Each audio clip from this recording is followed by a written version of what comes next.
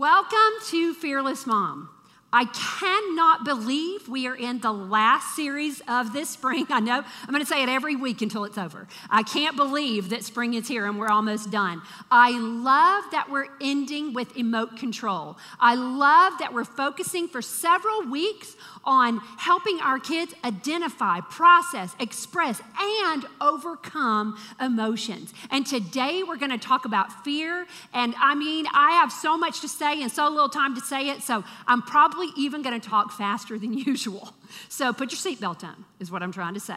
And before we get started, we want to welcome in our online moms. We're so glad that you're able to join us today. We want to give a special shout out to all the remote groups. If you're watching in a church or in any facility with a group of moms, we're so glad that you have found community through Fearless Mom. And we're so glad that we have technology to reach out even to those of you who are listening or watching by yourself.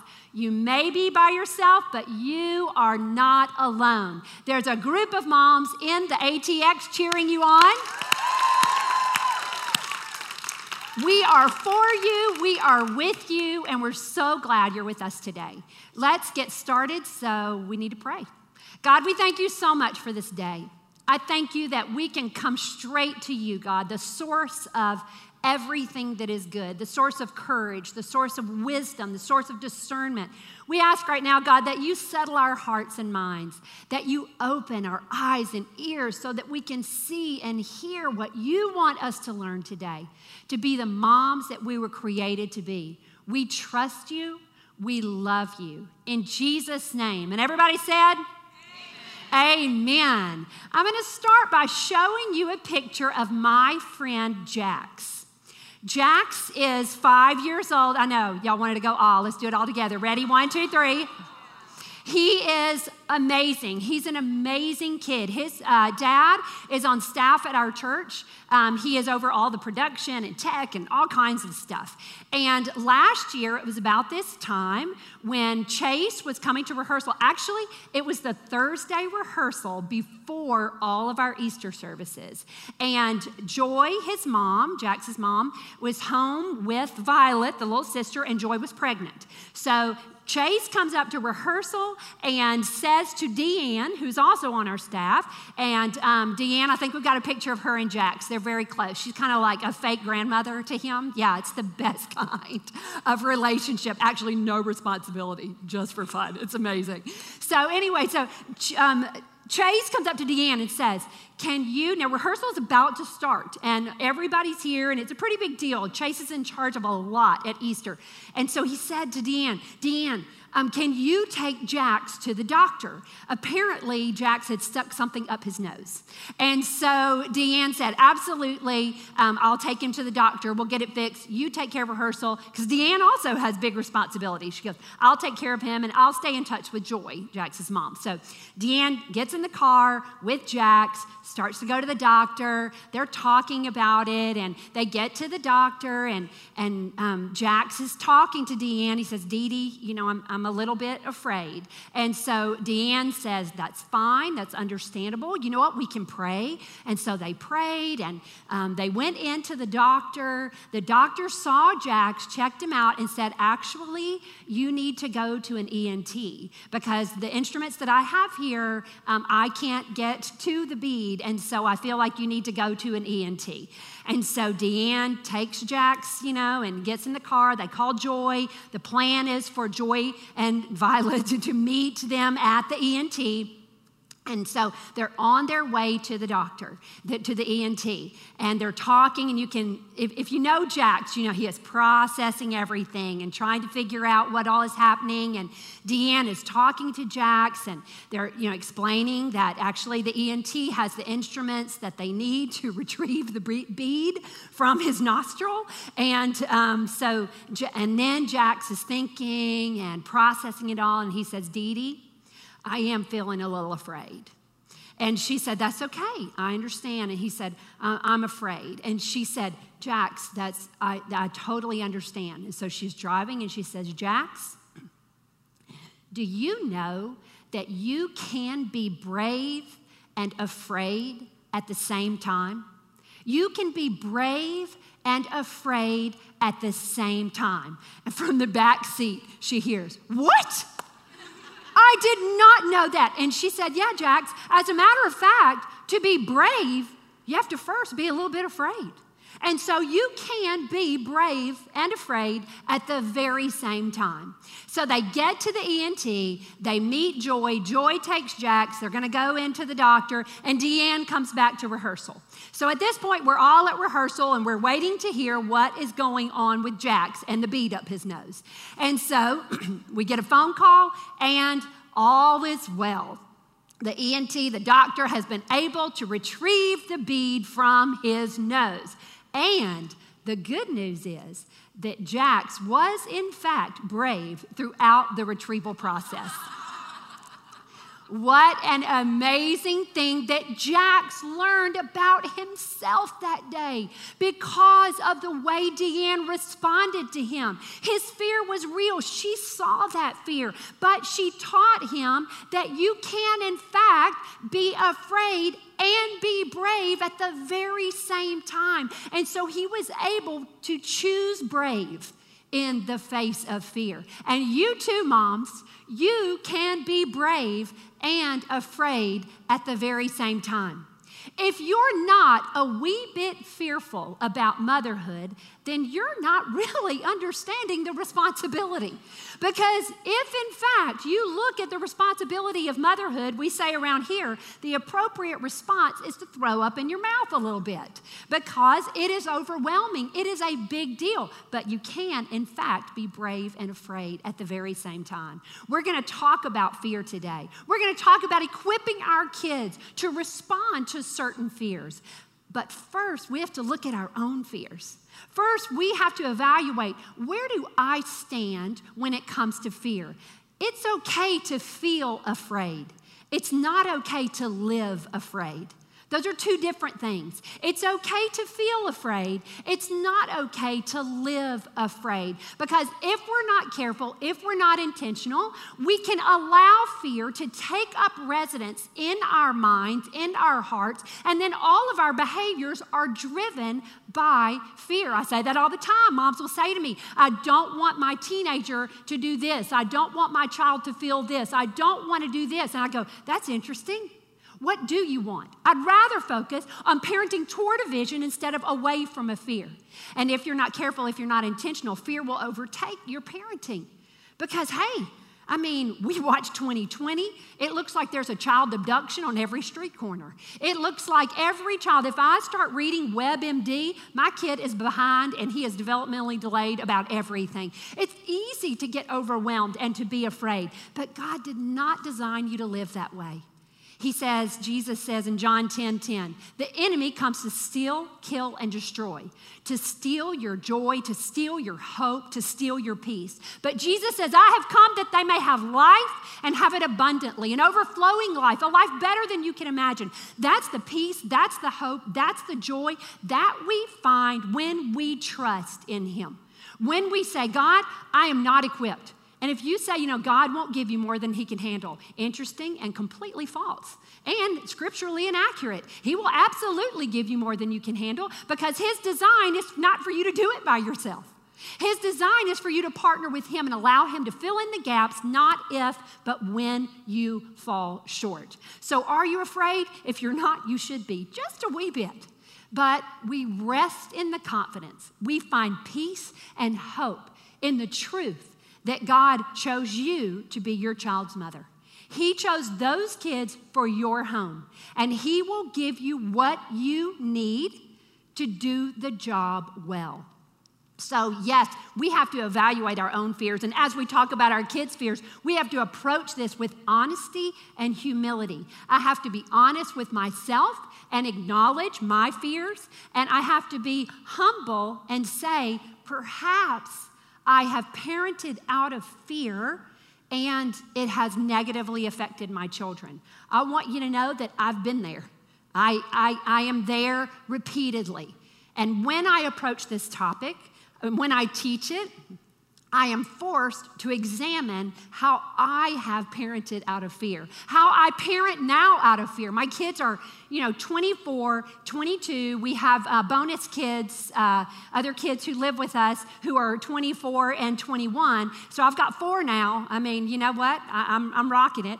And so, yeah, I'm catching up. Not quite. She has 6, and I'm good. But I have to acknowledge when I am parenting out of fear. And I have to say, God, show me things as they really are, and give me the humility to say that I have done some things that may pass on fear to my kids. But God, I trust you that I can be stronger and I can be better tomorrow, and that you can use even my mistakes in my kids' lives. If I claim Romans 8:28, that he works all things together for good, then I have to believe and trust that God can use my mistakes for his glory and my kids' good. And so that's how I have to approach this whole topic, because, I am Miss Worst Case Scenario. I watch the news, I see one pothole in the road, and I believe that Emily is in danger every time she leaves her home. I watch a 2020, I watch a documentary, I read a blog, and all of a sudden it's happening to me. I'm the person who writes down license plates because I always am convinced that I'm witnessing a crime. I don't know. I imagine in my head I'm going to be called to testify. I can create a whole scenario. And I just know that they are going to ask me, when did you see that? When did you hear that? If I hear a noise, I write it down. I'm like, oh yeah, I will get that bad guy. I'm like, what? It was probably in the neighbor's door. I don't know. There's something wrong with me. But what I'm trying to say is I can let fear take up residence, and I'm not going to do it, because here's the deal. I have freckles. My children got my freckles. I didn't choose that. They inherited my freckles. I think it's a bonus. I think it's a wonderful thing. But I didn't choose that. I can choose whether or not they catch my fear. I can choose if I pass on fear or if I pass on fight. And I'm going to work hard to pass on fight. Because I know people say faith is the enemy, or, the opposite of fear. And I do believe faith plays a part. But I like the verb fight. I like that we fight in the face of fear. I believe courage is not the absence of fear. It is the fight in spite of the fright. That scares me, but I'm going to do it anyway. That is difficult for me, but I'm going to do it anyway. That is the premise that we're talking about today. I don't want to live afraid. Now, before we start talking about our kids and their fears and how we're going to equip them to approach their fears, we have to assume our responsibility and understand that just like Deanne and how she responded with Jax, our response to our children's fears are pretty important. It's pretty critical. And so I'm going to come with a plan so that I'm less likely to panic. Just like I'm going to equip my kid with a plan so he's less likely to panic. I'm going to work on something I can do today to help my kid face those fears with fight. Turn to your neighbor and say, I'm ready to fight. Turn to your other neighbor and say, I'm ready to fight. I'm ready to fight, because my response can determine if my kid freezes in the fear or is free from the fear. My response, it's a pretty big deal. How I respond to my kid's fear, I now determine, just like Deanne, she had a choice in that car. She could have said, oh, buddy, you know what? We don't have to go. We don't have to go. You know what? Blow your nose. And obviously, they'd already tried that. They had already tried. Her response determined, do I freeze in my fear? But guess what? She empowered Jax, because the fact is, he had to go to the doctor.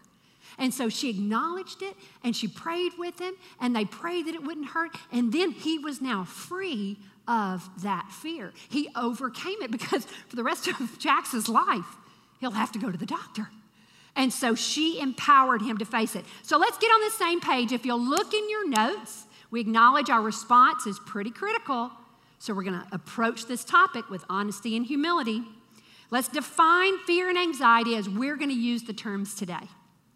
Fear, an unpleasant, often strong emotion caused by anticipation or awareness of danger. Fear is about something that hasn't happened yet. Fear is about, it may be because of something that happened, but if I'm fearing something, it is because it hasn't happened yet. So fear is about an anticipation. It's an uncomfortable feeling, anticipating something negative. Anxiety takes it up a notch. We, in our language today, we throw around the word anxiety like it's nothing.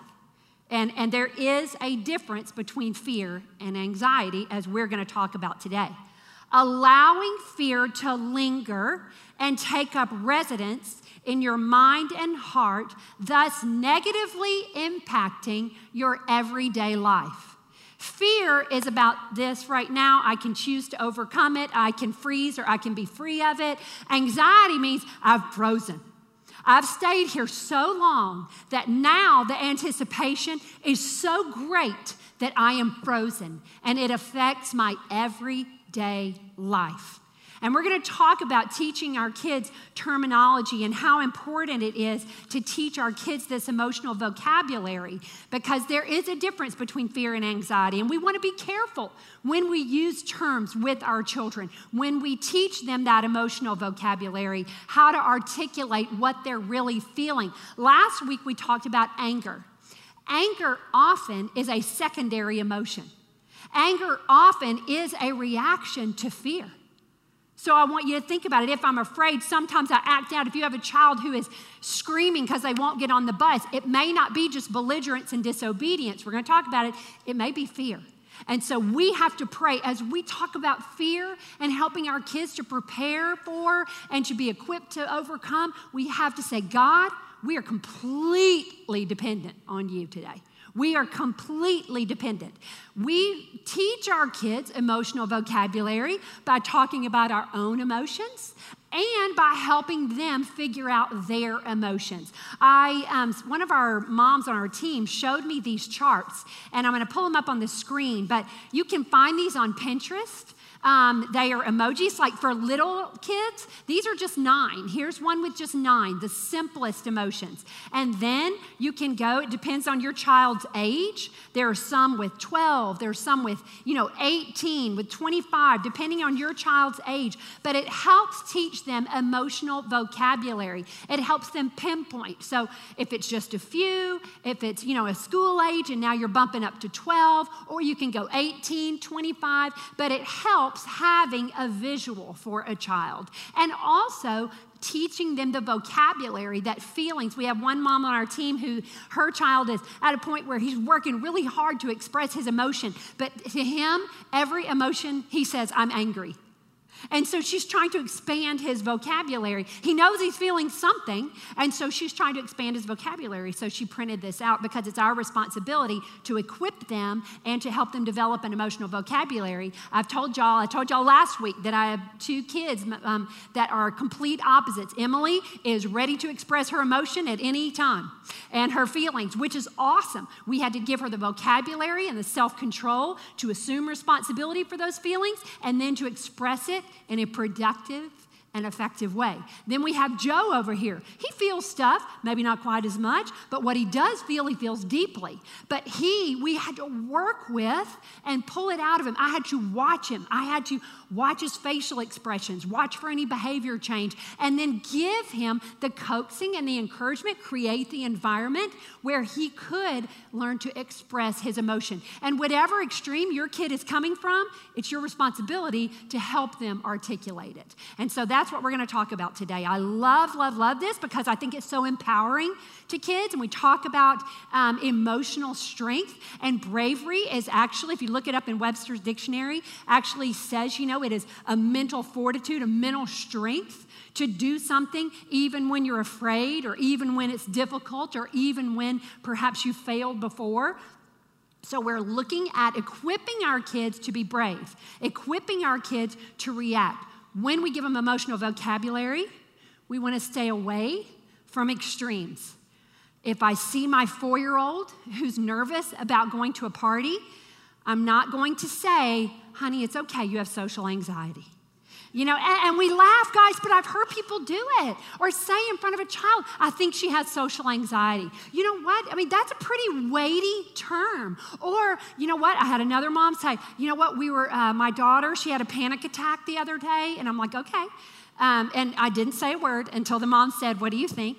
And I was waiting for her to ask me. And I said, "You know what? I think she was probably nervous. I think she was probably feeling a lot. I would stay away from terms like panic attack or phobia or social anxiety or whatever it is. I would stay away from things that are actually diagnoses. Because when we use that terminology flippantly, we actually overstate what's happening to most people. We overstate, but we actually then underplay what's really happening to a handful of people. So it's super important that we react in the appropriate way. We've already said that. So how do we react? What are we supposed to do? And I'm talking about everyday fears. I'm talking about the things, and we're going to list some of those things. I'm not talking about the big things. We are huge proponents of counseling.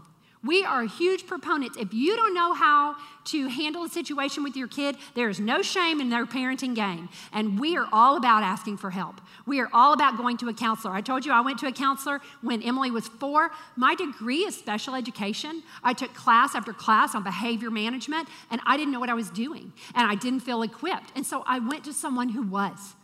And we have no shame in asking for help. So we talk about how to approach any emotion that your child is feeling. And the first thing we do is separate the emotion from the behavior. Separate the emotion from the behavior. When it comes to fear, when I talk about separating the emotion from the behavior, you want to study your child. Study your child so that you notice patterns in behavior. And you notice any change in behavior. So you think, well, my child's not afraid right now, or my child's so young right now. This is the best time to study your kid and to get to know your kid, to see what upsets them, to see what frustrates them, to see how they respond, to see how they cry, what upsets them, what changes the expression on their faces.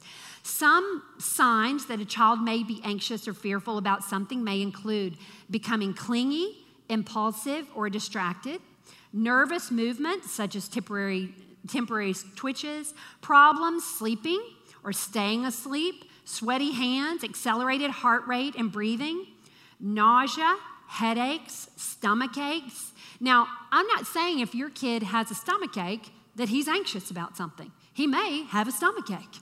He may just have eaten something bad, but I am saying if there's a chronic illness like a headache or a stomach ache or nausea, my responsibility as mom is just to go, okay, let me just look. Is there something going on? Let me try to talk to him. I have mentioned before that my son in 6th grade had a football coach who was less than stellar and who was yelling at the kids a lot out of the parents' sight and saying things to them that he shouldn't have been saying, like, don't tell your parents I said this. And then he was shaming any kid who would quit. It got pretty bad.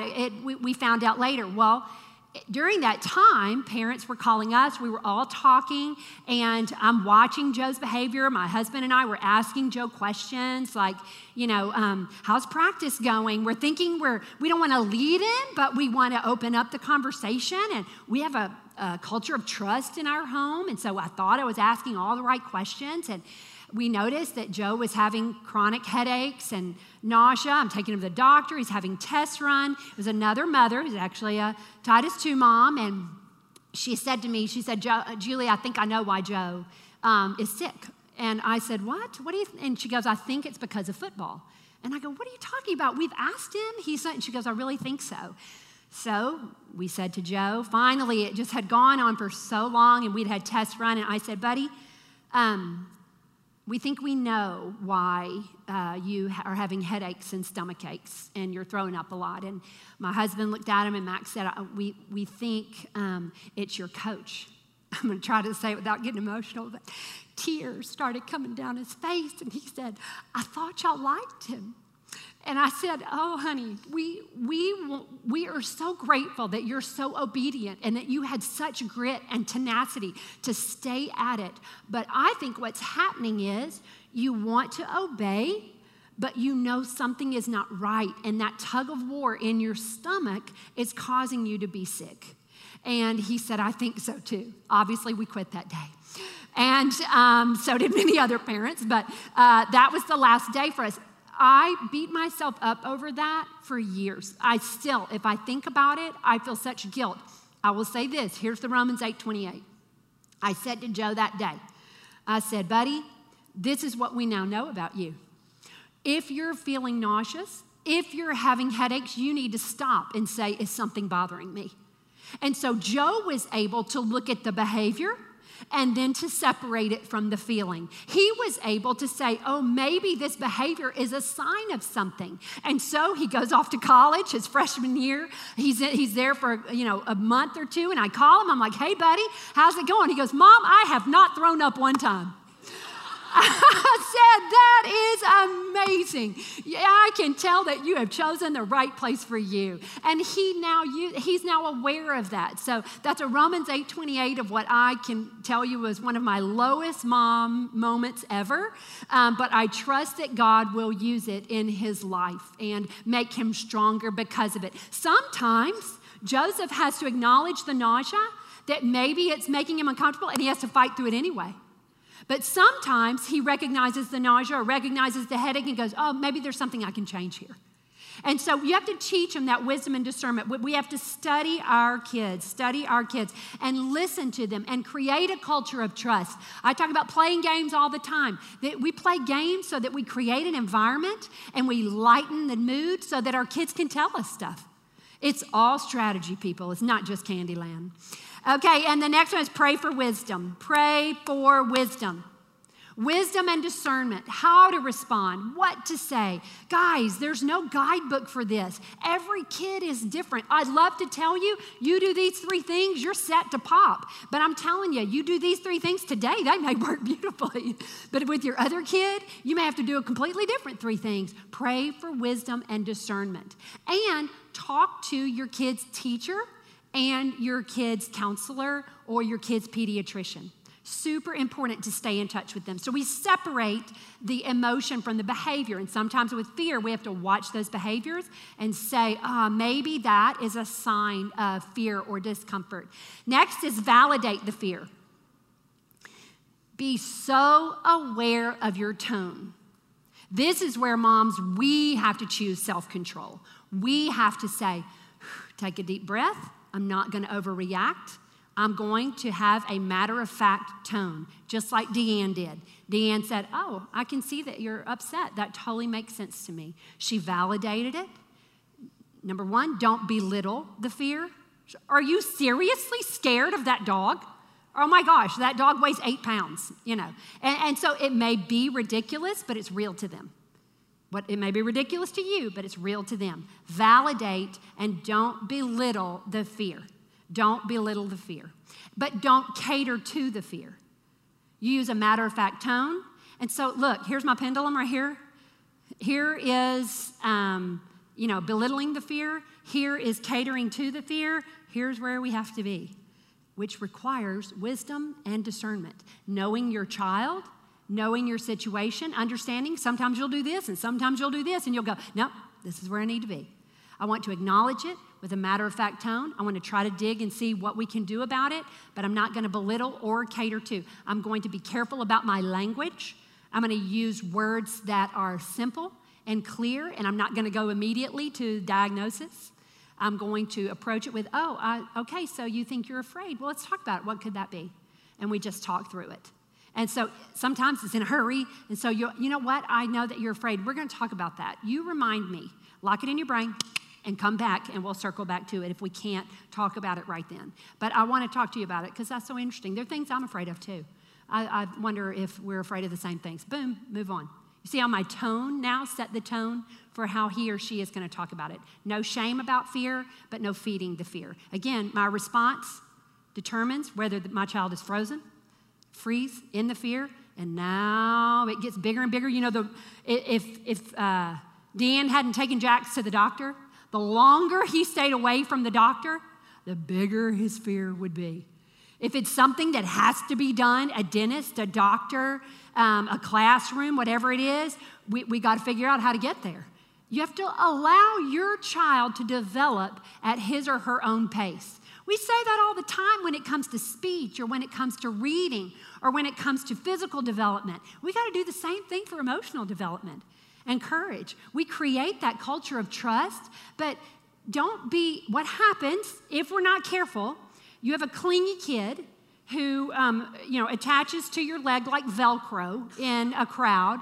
You're embarrassed by it, or you're afraid of it, and now you overreact.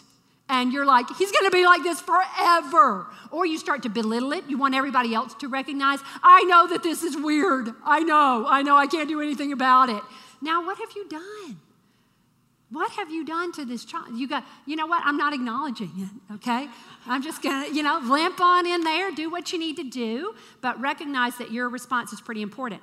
Ask yourself, is this child's fear or behavior typical for your child's age? Typical fears, like with a toddler, noises, separation, sudden movement, large looming objects, unfamiliar strangers. It may just be normal. It may be a developmental thing. Preschoolers, dark rooms, dark places, noises at night, monsters. These are all typical and developmentally appropriate. How you respond may feed the fear and cause them to freeze or free them of the fear through development. Again, it's not like if I handle this right, we'll be done tomorrow night.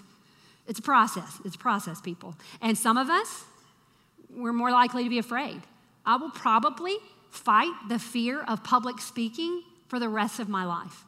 And you laugh at me, but I'm like, this is a fear. Every time I get up here, I'm choosing to fight my fear. Every time. And I don't know if I ask Mac, I'm like, for crying out loud, when will this get easier? And it may just be something that I deal with forever, but I know I get stronger every time. And I know that this is something, and so it may be a fear that you never get rid of, but you have to choose to overcome every day. You have to choose, and that's part of the process. And then you talk to when the fear seems unreasonable, and you're thinking, oh, this is more extreme. My child's fear is more than I think other kids. And number one, it's super important, I said, to be in touch with your pediatrician or a teacher, someone who sees other children, because we do not have we are subjective. We do not have objective opinions when we're looking at our own children. So we need to talk to someone who knows other kids that age, a pediatrician, a counselor, a doctor. And so then we trust them and say, do I need to get help? Is this fear irrational? Can you give me some tools to handle it? Because I am less likely to panic if I have a plan. And so if you don't have tools in your tool belt that you feel like are working for your child, for crying out loud, get some help and get some. Because it may just be that you need a professional to say to you, you are doing exactly right. And that may be all that you need, and that'll be worth whatever you pay for it, because we need to be careful and be aware that our response matters. Next, we're going to educate our children, educate your child on how to process, express, and overcome, how to process and respond to fear. Help your child rate the fear. I used to say this about Emily. Emily screamed if she was mad at Joe, if she saw, a dragon in the front yard. It was exactly the same thing. And I would say, honey, that's a 911 scream, and I'm going to call an ambulance if I hear that again. And you're going to have to explain to the ambulance driver that actually, no, my brother was just bothering me. And so we want to help our kids rate fear. So if you've got an older kid, maybe you say, on a scale of 1 to 10, tell me where you are. How afraid are you? Is it a little bit afraid, and maybe we can talk about it and overcome, or is this a big fear? Okay, I want to know. I want to help me understand. Help them rate the fear. Or with little kids, you go, okay, so is it up to your knees? Are you up to your knees in fear? Is it at your waist? Where is it? Tell me where your fear is. It helps them to talk about it when you can help them rate it. We're trying to give them tools to look and to self-evaluate and to self-regulate. That's what we're trying to do. So help them rate their fear. And then teach strategies to fight the fear. Get some strategies in your tool belt that you can then allow them to be in their tool belt. So what are some strategies? When we give them tools, when we give them strategies, we're actually giving them hope and control. We're actually saying, I see that you are fearful, and guess what? There's something you can do about it. There's some things out of your control, but there are some things in your control. So let's talk about it. What have you been watching on TV? What have you been listening to? What games have you been playing? Is there something that you can control? We're actually trying to get them to look and try to discover the source of the fear. They may not be able to discover it. Joe had an irrational fear of police. I promise I've never been arrested. But he was, you know what we figured out? Scooby-Doo. Yeah, he wasn't afraid of the mummies or the monsters. It was the people being arrested at the end of the show. So we said, oh, okay, I can see how that could be scary. So let's not watch Scooby-Doo, for a while. And so what we did, that was something he could control. And so it decreased his fear by knowing there was something he could do about it. So what are some strategies? We fight the fear with facts. So with Joe and his fear of police officers, we said that they're actually good. And if you follow the rules, odds are you won't be arrested. Good news, nobody in our family's ever been arrested. And trying to give them some facts. We listen to the fear, validate the fear. There are monsters in my closet. Well, let's go see. Which is the next one. You fight the fear with facts and you fight the fear together. I'll go with you. Let's go in the closet together and see. Oh, there are monsters under my bed. Let's check it out. Very matter of fact. I'm not going to make fun of it. I'm not going to feed it. Don't make fun. Don't feed the fear. But fight it together. Whether it's dogs, whether it's the dark, whatever it is, you're with them. Okay? You're not feeding it. You're matter of fact in your tone. Fight fear with good thoughts and deep breaths. This is what I mean by controlling what we take in. I know that because I had this irrational fear that my kids were going to be kidnapped all the time, Mac would say, no more 2020 or true story, based on a true story. He's like, yeah, no, you're not watching any of those. I had to be careful because it grew and grew in my mind. And so guess what? That was something I could control. And so I had to acknowledge that. If there's something that you're fearful of and you're feeding it, be aware and change it. You don't have to feed it. Be aware of what your kids are feeding. And then deep breaths. Deep breaths. That's a great tool to give your kids. If they have a wound, cold water. If they're feeling any kind of emotion, deep breaths. Deep breaths help everything. It drops your heart rate, drops your breathing rate, it'll probably drop a lot of the fuel of the emotion.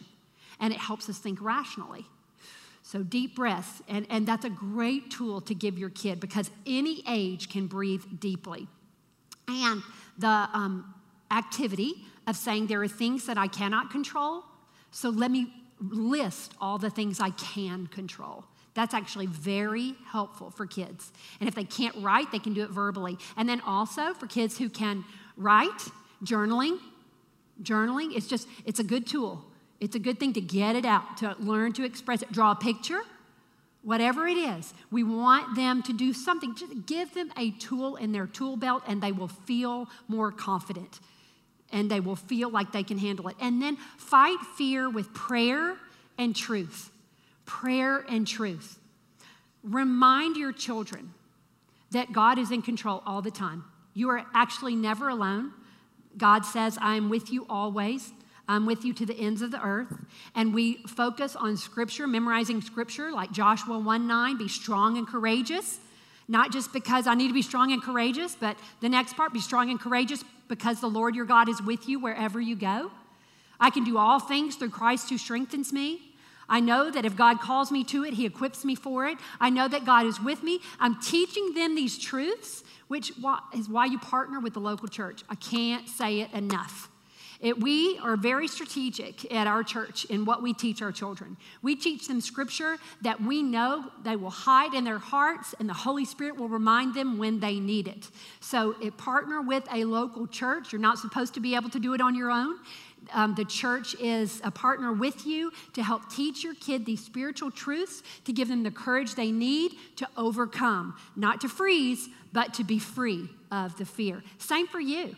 Same for you. Make sure you are filling your mind with truth. Memorize Scripture. Joshua 1:9, I can't say it enough. When a kid has strategies, a kid is more empowered to face the fear with fight. That's what we need to give them, strategies and hope and control. That you can't control everything, but let me control the things I can. It just makes them feel empowered. It makes them feel like they have a say in the matter. And if you have a newborn and you're like, my entire life is out of control, you need to get out a piece of paper right now and you write down everything you can control. Because there are some things. Our tendency is to look at everything we can't control. I need you to choose to list what you can control. I'm going off topic here because I've been studying for next fall, and I'm super excited, but I'm going to stop there. Next fall, I'm going to talk about all of that and how we can retrain our brain and reframe our thoughts. It's super important, and then we empower our kids to do the same. Just like any other topic, the best thing I can do to help my kid overcome fears is to learn how to overcome fears myself. And so today, I want you to say, God, I want to be honest. I want to be humble. I want to be who you created me to be. I know you've created me to live in your courage, in your wisdom, and your discernment. And I'm leaning into you, and I'm leaning on you because he never fails. Let's pray. God, we thank you so much for this day. I thank you for your word, God, and all the promises that we can memorize, that we can dwell on, that we can ponder on, that we can just make part of our everyday language. We are grateful that you are the creator and the sustainer of life. You are the source of all that is good. You are the source of our strength. You are the source of everything we need to be the moms you've created us to be. We are grateful that you are with us and for us. In Jesus' name, amen. Amen. Do y'all know what I love about this lecture is the way that Julie puts fear in its place. Fear is an emotion that's meant to guide us. Fear keeps us safe. Fear keeps us out of danger. Fear alerts us when there's something that's just not quite right. But fear is an emotion. It's not meant to be a decision maker. Rather, it's meant to guide us in our decision making. And before we can teach our kids to use fear to guide, not decide, we need to take a moment, as Julie said, to be humble and reflect upon where is fear in our lives, where is fear being used as a decider? And so we're going to take a few minutes to think about that today. For example, how would you feel if I said you need to stay off of social media for 3 days? Do you immediately get FOMO? Is your heart racing? Or a knot in your stomach? Or maybe it's not social media, but maybe for you, fear is driving you to frequently check your child's grades in the school's gradebook portal. What if I said, can you go a week without looking at your child's grades? Or maybe the fear of being tardy in the morning is driving you to wake up your kids instead of letting them wake up to an alarm clock. Or maybe it's not a fear of being late, but a fear of not being needed. Or what about fear? Is anyone having fear prevent you from having a difficult conversation? Maybe you're afraid to let someone down or afraid to hurt someone's feelings, or maybe you're afraid to get your own feelings hurt. Or maybe conflict, even good conflict, just makes you really uncomfortable. So now, take a minute to sit up straight, put your shoulders back, take a deep breath, and as you exhale, I want you to think about how you would feel on the other side of those fears. If it's social media that you can't imagine not looking at, I want you to think about the things that you'd be free to do if you weren't distracted by other people's highlight reel. On your walk, instead of listening to a podcast, listen to the birds. At the stoplight, embrace the amazing wildflowers that are on the sides of the highways everywhere right now. Play outside with your kids in this gorgeous weather. Look into your husband's eyes when you're talking to him. And when you think about those things, how does that knot in your stomach feel? Or maybe if it's the grade book, imagine how different your conversations would be with your child about school if it wasn't focused on grades. What are you reading in LA? Who are the characters? What's the conflict? What do you like about that book? What do you dislike? Can you relate to anything in that story? And your conversations are much richer and you learn much more about your child than you do when you're just asking about grades. Let's talk about alarm clocks. If your child gets up independently, you have 20 to 30 minutes to yourself in the morning. You could sleep for 20 to 30 more minutes. Or you could do a morning devotional with a hot cup of coffee. Or you could work out or shower or curl your hair. Your child's independence gives you freedom. Can I get an amen to that? And maybe you have a little one and alarm clocks are way off. You still have an infant. What about turning over the morning feeding to your husband? He's not going to do it like you, but they'll do it. They'll get through, and that's a little bit of independence that you can give to your baby and a little bit of freedom you can give to yourself. And maybe it's an uncomfortable conversation. Let's think back. A few weeks ago, I mentioned Brene Brown's research about when you have to have a difficult conversation or approach something really uncomfortable, how long does that dreadful, uncomfortable feeling last once you start the conversation? Does anyone remember? Maybe some of you online remember? 8 seconds. That's right. You just look for 8 when they pull the gate, as George Strait would say. You can do it. You can get through it. And no matter how the conversation goes, it's going to give you feedback and information that will guide your next steps, no matter what they are. And so as the music comes on, we're going to take 2 minutes to think about, where is fear driving you in your life? Maybe you could relate to one of those topics, but maybe it's something entirely different. And so as always, we'll stop to think and pray, asking God to see things as they really are. And then we'll evaluate ourselves, taking an honest look at where we're using fear as our decider. And then we'll make a list of the things that we can do to downgrade fear's authority and use its feedback to guide us in our decision making. And last, we'll commit to the important part, the fight. That taking action when we walk out of these doors or when we finish watching or listening online and get back into our busy lives. And for those of you who are watching or listening online, this is your cue to grab a pen and paper and set yourself a 2-minute timer so that you can participate in the reflection as well. If you will, bow your heads with me. God, we are so thankful for the range of emotions you have equipped us with. We appreciate the way you use fear to help protect us and keep us safe. In the next few minutes, God, clear our minds and calm our hearts, especially today, God, as we process our response to fear. Help us see the actions we can take or changes we can make to keep fear our guide on the side. God, we ask you this morning that when fear takes over, you will help us fight fear with your truth. We can be strong and courageous because we know that you are with us everywhere we go and in everything we do. God, we love you, and we are thankful for your enduring presence in our lives. In Jesus' name we pray. Amen.